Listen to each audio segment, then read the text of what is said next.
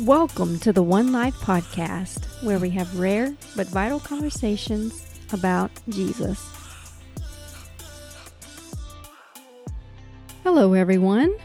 Welcome to the One Life Podcast. One Life is a startup church here in Nashville, Tennessee. Our mission is to build extended families of disciples that live on mission together.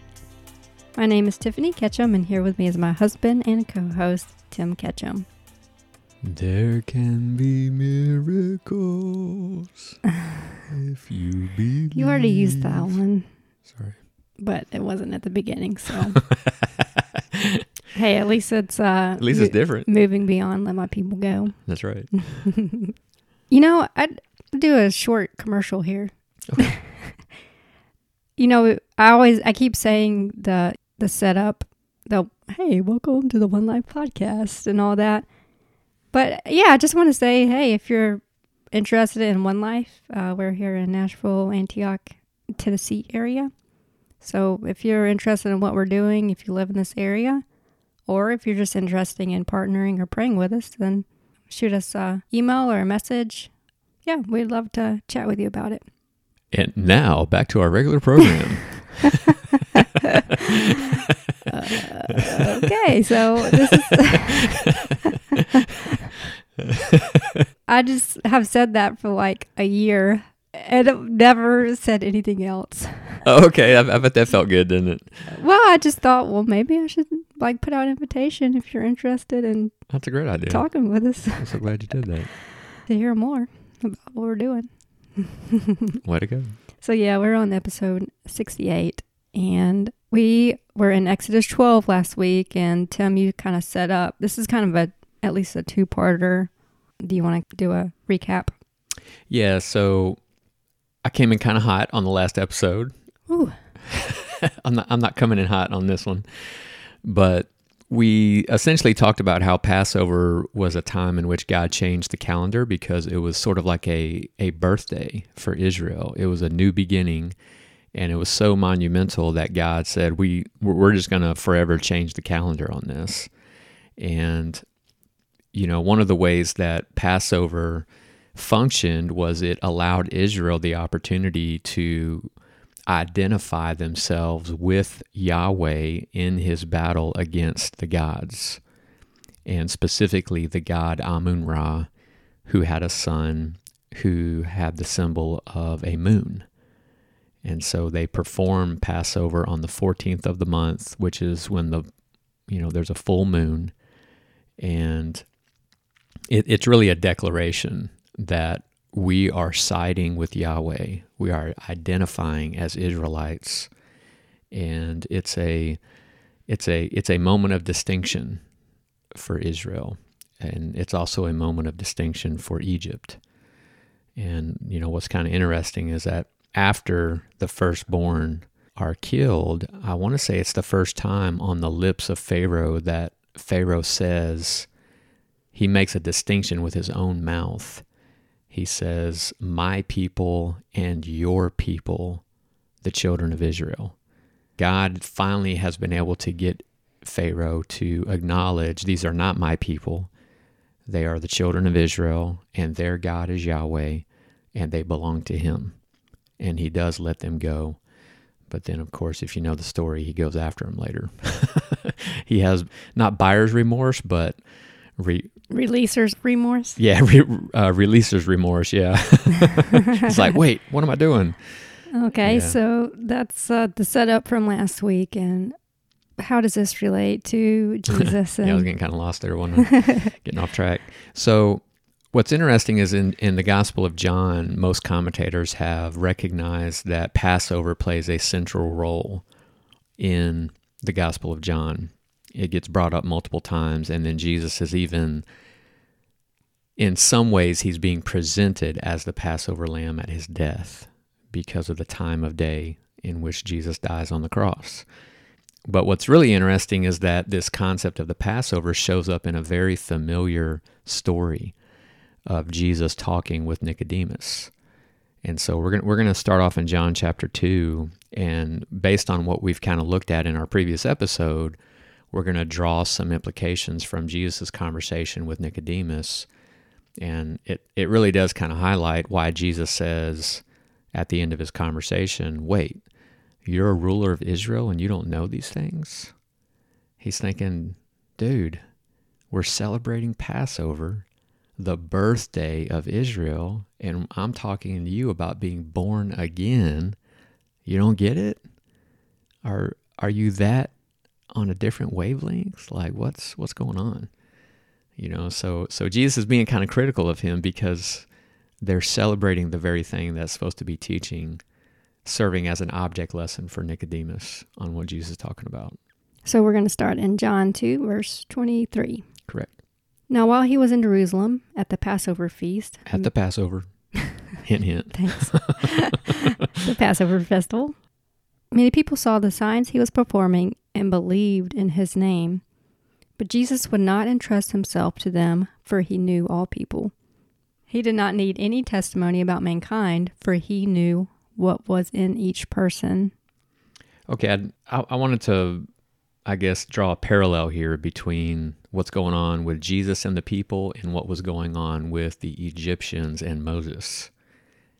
Essentially, Moses had gotten a great level of respect among the Egyptians because of the signs that were being performed by God through him. And this caused the people to respect him. And potentially, it eventually led some of those very same people to celebrate the Passover and end up leaving with Israel out of the land of Egypt. Now, what's interesting here is that Jesus is performing signs during Passover, and the people are starting to respect him, to believe in him. And so in that way, there's a little bit of a parallel here that there's some, there's some trust and faith being built in Jesus as a performer of signs. And so, the writer of John could be kind of drawing some, connections for us here, leading up to this story with Nicodemus. Okay, chapter 3. Now there was a Pharisee, a man named Nicodemus, who was a member of the Jewish ruling council. Okay, let's pause right there real quick. There's a play on words here because the word Nicodemus actually comes from the word Nike, which means victor or ruler, and then Demas, which is where we get our term demographic from, which is people. And so he's called a ruler of the Jews, but it's actually a play on his name, that he's a ruler of the Jews.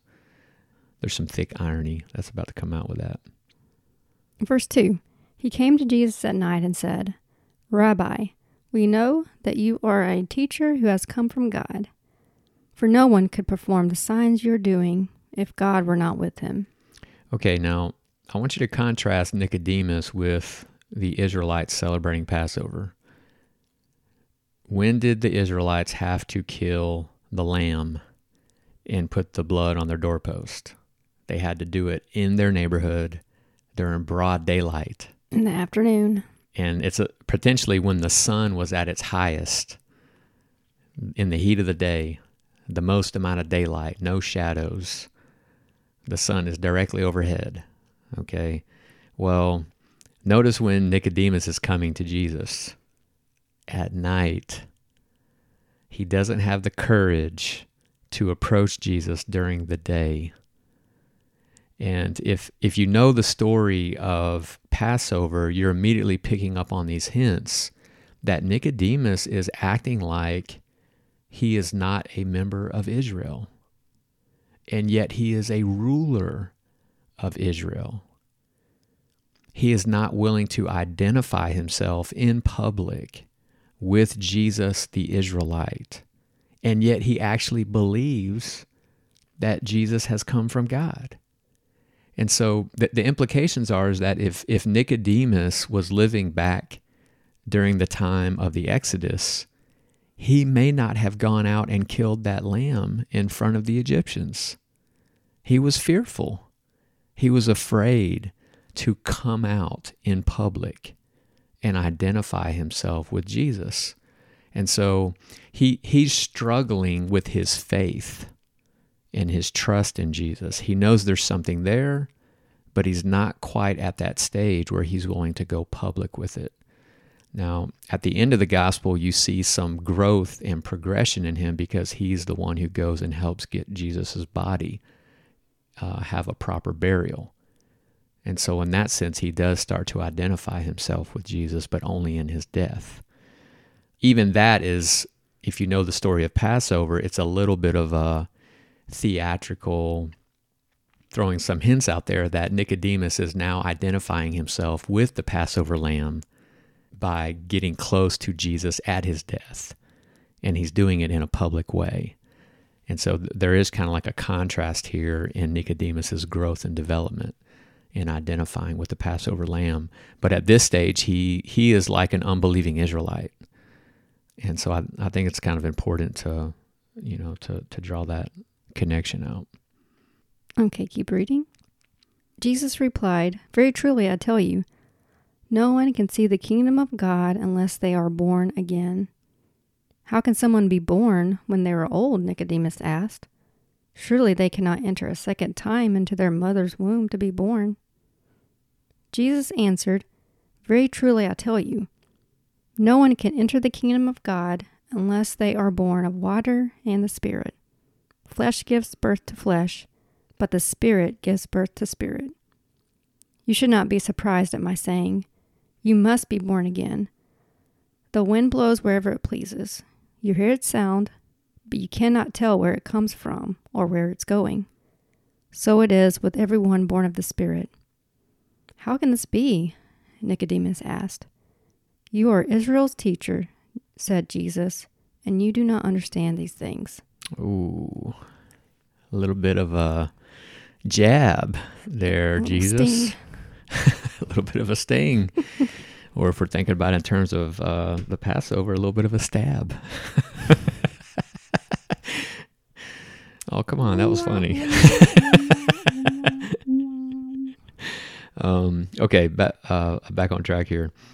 Okay, so Passover is a birthday, and here Jesus is talking to a teacher and ruler of Israel about being born again. And this is something that Nicodemus should be making the connections on. He's schooled in Passover. He knows what Passover is about. He knows that that's the beginning of the year. And essentially what he's saying is that, Nicodemus, in the same way that an Israelite had to come to a point of faith, an internal conviction, an internal point of transformation to participate with God in overcoming the forces of evil. In other words, God ruling over the forces of evil. And that's why he brings up the kingdom of God. Because in the story of the Passover, Israel is enslaved to the kingdom of evil, the kingdom of Pharaoh. And in order to actually be born again, to be released from that kingdom, in order to enter the kingdom of God or see the kingdom of God, there's got to be a transformation. And that's essentially what Passover was about. It was about a transformation in Israel of joining up with Yahweh in a public way. And so this particular kind of transformation that Jesus is talking about is being born of the water and the Spirit. And the transformation he's calling for is something that is deeply internal. And it eventually leads you to do things that are unpredictable. And so, this idea of being born of the Spirit is very much an idea of a change happening at the very core of your being. That there's something in your spirit that gets united with the Holy Spirit. And then there's this change that happens where it looks like a new life is actually coming into being. And this could be potentially a little bit insulting for Nicodemus, because he's thinking, "Hey, I'm already an Israelite. I'm already on the right team."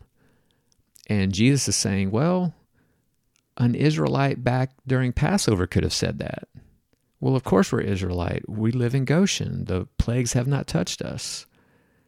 And yet there's another step. There's another thing that you need to enter into in order to experience the liberating power of God. And that's going to require a rebirthing, just like Israel had to experience a rebirthing, even though they had been sheltered from, the plagues and whatnot. In one sense, Nicodemus is a representative of Israel, an unbelieving Israelite during the time of Passover. And Jesus himself is being somewhat situated here as the Passover lamb. And his relationship with Jesus throughout the gospel is this unfolding, progressive development and faith in being able to publicly identify himself with Jesus in the same way that the Israelites identified themselves with the Lamb. There's a lot going on here in this story. If we were to kind of draw out sort of like the basic gist of what Jesus is doing here, he's basically saying, look, you can't rely on this inherited status that you've received from your ancestors or even from your religious observances. There has to be a deep internal transformation. And that's really how the kingdom of God comes, is it comes when you start participating and identifying with the work that God actually wants to do in you, in your being. And that's how the freedom comes. That's right. The deliverance. That's right. Because in this particular story, we'll get into this in a future episode, not anytime soon, but earlier on in chapter 2 of what we read, it says that Jesus did not need anyone to testify of him because he knew what was in human beings. In other words, there's something in our human nature that enslaves us and that eventually kills us. And Jesus came to set us free from that. He says, I want to reset the calendar. I want to give you a new start. I want to take you out of the bondage to the forces that are actually in your own human nature. And I want to transform you so that you actually become a new person. That's a work that only Jesus can do. Only he can overcome those forces that enslave us. That's good. So we too can step into the kingdom of God. We too can be delivered from our flesh and born again in the Spirit. But we do have to choose to participate with Jesus in that process. Well, we've basically passed over all the material that we wanted to cover here, so I think we're ready to end the podcast. No, you didn't. Oh, let's end it. Okay. Thank you for listening, and we will catch you next time.